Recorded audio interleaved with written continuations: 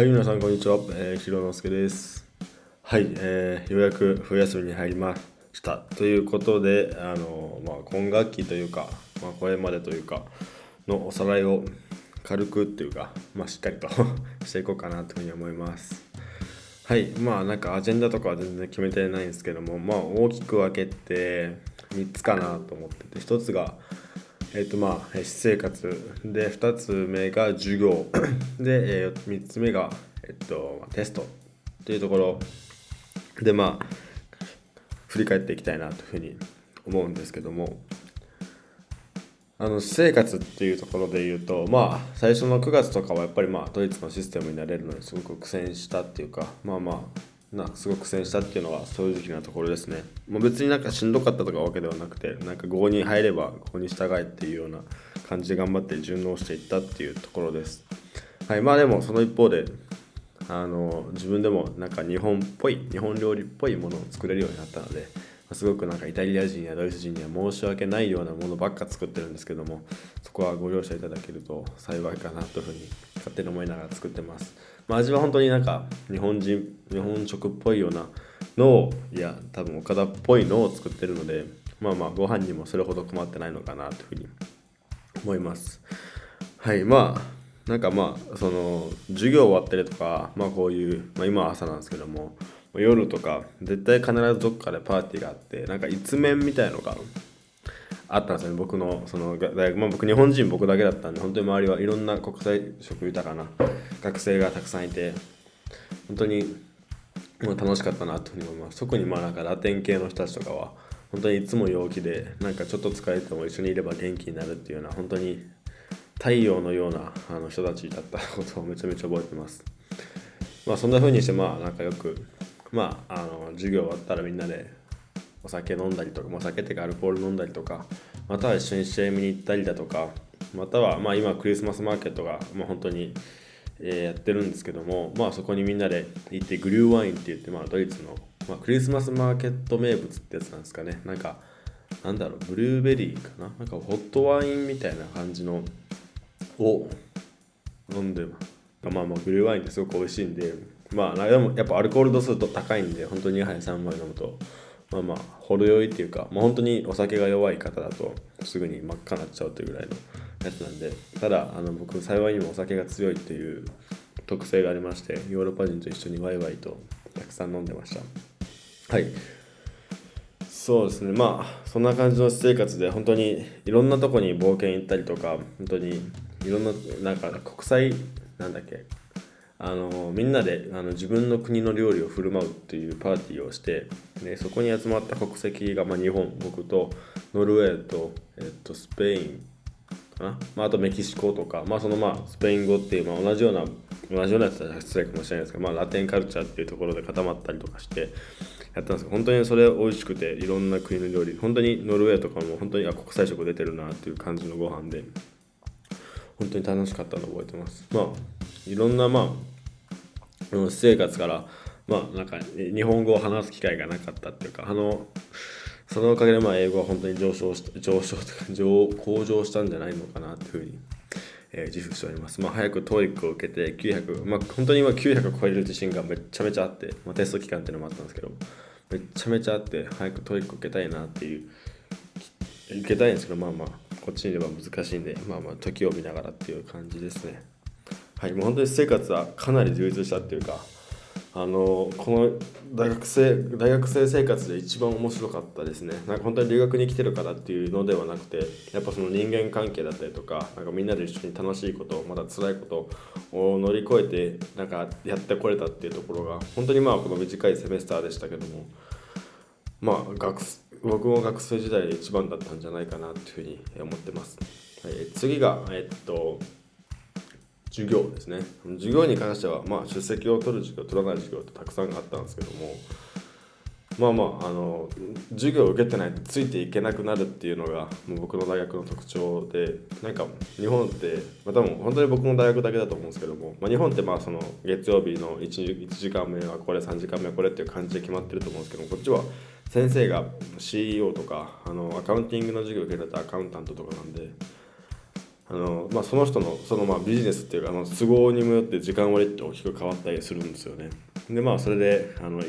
一つの授業に3時間ぶち込まれてるみたいな。一回あったのが朝の8時半から夜方じゃない夜の7時までぶっ通して授業あったみたいなのもあって、本当につらかったっていうか、普通に集中持たねえなと思いながら、でも先生が本当に少人数クラスで先生が本当に楽しくしようとしてくれてるんで、本当に意見も飛び交いながら本当に楽しい授業でしたね。でもやっぱりやってることは結構レベル高いなっていう、英語でやるからより一層そう感じるのかもしれないんですけども、自分が取った授業はインターナショナルビジネスローとビジネスの法律ですね。あとはオペレーションズマネジメントって言って、どういうことをするのかというと、物流とか人員とか、あとはそのインベントリーって在庫の管理を完全に数値化するとか、法律性の完全な数値化っていうところ、そんなマスター入り口レベルかなっていう気はするんですけども、それぐらいのことをやってました。僕本当に数学苦手だったんでかなり苦戦したんですけども、なんとかいけたんじゃないかなっていうふうに思っております。で、次がストラテジックマネジメントっていうところで、日本語に変えると戦略的マネジメントっていうところ、これは主に外部要因を分析するというような、授業でした。さっきのオペレーションズマネジメントというか、内部よりの少し外部をかじったようなマネジメント方式だったと思うんですけども、次のは完全に外部でペストルって言って、本当に政治社会とか本当に環境経済とかっていうのを分析して、で自分たちはこの流暢にどう乗るのかとか、あとはもちろんインターナルの内部的な分析をするところもあるんですけども、主に外部に目を向けたようなところでした。これも本当に面白くて、先生も本当に CEO というか自分の会社を経営してて、いろんな会社にコンサルタントをしてるみたいな、もうすっげえなこいつっていう感じの、方で本当に面白かったです。で、次がプロジェクトマネジメントですね。これは僕が本当に大好きだった授業っていうか、先生が会社名は出さない方がいいと思うんですけど、イギリスのもうすっごく大きな会社で、そこで30年間ヨーロッパだと本当に有名な会社なんですけども、そこで30年間かな、そのプロジェクトマネジメントの、オフィサーっていうかマネージャーとして活動されてて、今も多分そういうことしてると思うんですけども、ボードメンバー取締役員っていう形で、会社に関わってるらしくて、でその人の授業スタンスがすっごく良くて、っていうか本当に僕が、会った先生の中でもめっちゃおもろいなと思ったんですけども、普通やっぱりその授業ってテキストブックに沿って教科書に沿って進むのがセオリーだと思うんですよね。ただその人は自分の知識にウェイト 80% ぐらい置いて、 20% はもちろんその教科書チックなこともするんですけども、 80% も自分の経験で、その経験をもとに今後どうなるのかって、君たちはお前らはこうしろよっていうぐらいのすっげえ熱血的な先生で、本来はあれなんですよね、先生とかそういう教育機関っていうのは F ワードは使わないんですよね。 F ワードとかS ワードとか、いわゆるスウェアワードってやつですね。使わないんですけども、すごく感情がこもりすぎたのか、よく連発をしてました。本当に悪い意味ではなくて、多分強調するためにっていうところで、それぐらい熱が伝わってきて、で僕その先生にすごく好印象を抱いたっていうか、すっごいなと思って、こういう経験をした人がこんな風に熱く語ってくれるってやっぱり面白いっていうか、すっげえと思ったんで、自分の夢っていうか、その環境問題っていうところを本気で授業後に相談したっていうか、それも少人数クラスだったんで、自分はこうしたくて、でもこの成し遂げ方がいまだにちょっとぼやけてるっていう感じがするんですよねっていう話をしたら、そんなことかよっていう感じですげえ励ましてくれたっていうか、だったら俺はこうした方がいいと思うよって言って、ちゃんとパッションだけでっていうのかなと思ったら、めちゃめちゃ理論的にいろいろ説明してくれて、なるほど、そしたら俺はアフリカに行きますって言って、この2月にアフリカに渡航する予定なんですけども、今準備段階っていうところですね。はい、そんな感じの授業で、あとインターナショナルファイナンスレポーティングっていう、IFRS って言って、日本の財務会計もそれを適用することはできるんですけども、日本も独自のGAAP というか、その一般的に使われている財務会計システムみたいなのも日本は使っているので、僕はそれを簿記を取ったことも簿記2期を勉強したことも、財務会計を勉強したこともあったので、それに慣れていたんですけども、やっぱり若干違ったのと、あとは英語を理解するっていうところでかなり難しい英語、ビジネスローもそうだったんですけども、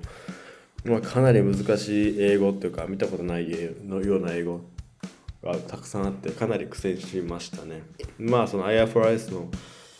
教科書も何ページ1000ページぐらいあるのかな、バカ分厚いの買わされたっていうか買わないとテストに通れないようなレベルだったんで、それを書いて死ぬほど勉強しましたね。そのおかげで英語はスラスラ読めるようになったかなというふうに思います。はい。これが授業っていう形ですね。本当にいろんな素敵な先生ばっかで、いろんな知見を教えてもらったっていうところが大きかったんで、もし僕の大学で僕が今来ている大学に留学を検討している方は僕はお勧めしたいと思います。はい。ただ、問題は次です。試験です。本当に勉強が好きじゃなかったら来ない方がいいです。試験はバカきついです。自分が大学に入った時にコロナが感染拡大していってオンライン授業になったわけで、僕がこっちに来るまでテストとか今もそうなのかちょっと分かんないですけど、大学でテストを実施しないっていう形を取ったので、僕は一度もそのフォーマルな試験を受けずにこっちに来たんですよね。でもこっちはもう完全にペーパーテストで本当に 100% って上と 100% なんですよね、成績の評価が。それでしかも範囲もバカ広いかって言われたらバカほど広くはないですけども、その普通よりかは全然広いような範囲で、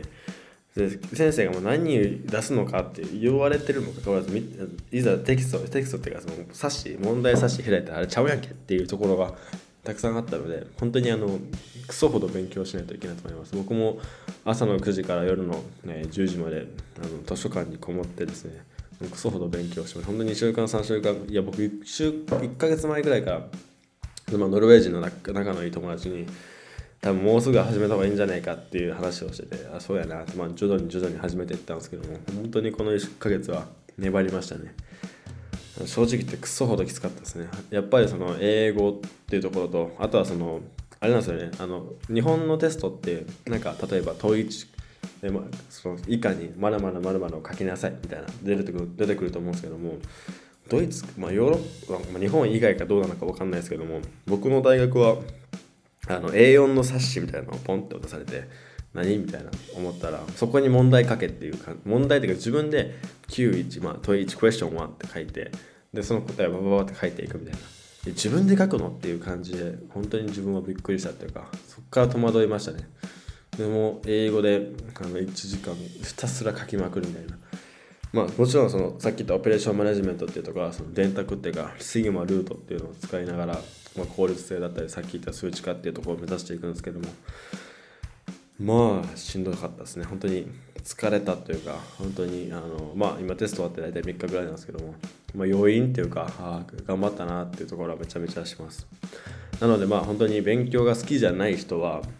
おすすめしないです、こっち来るのは本当に何か目的があってこれを学びたいんだっていう人は僕はかなりおすすめしたいです。本当に僕もいろんな友達がいて、いろんな友達っていうか、一面と言われるような、仲間がいて、一緒に図書館にこもってここうだったっけな、先生なんて言ってたっけみたいなっていうところをみんなで話し合ってやってたので、本当にザ大学生だなっていう、本当にこれもまたさっき言ったみたいに留学してるからとかでもなくて、先生なんて言ったっけな、なんてどんな答え持ってるみたいなっていう感じでみんなで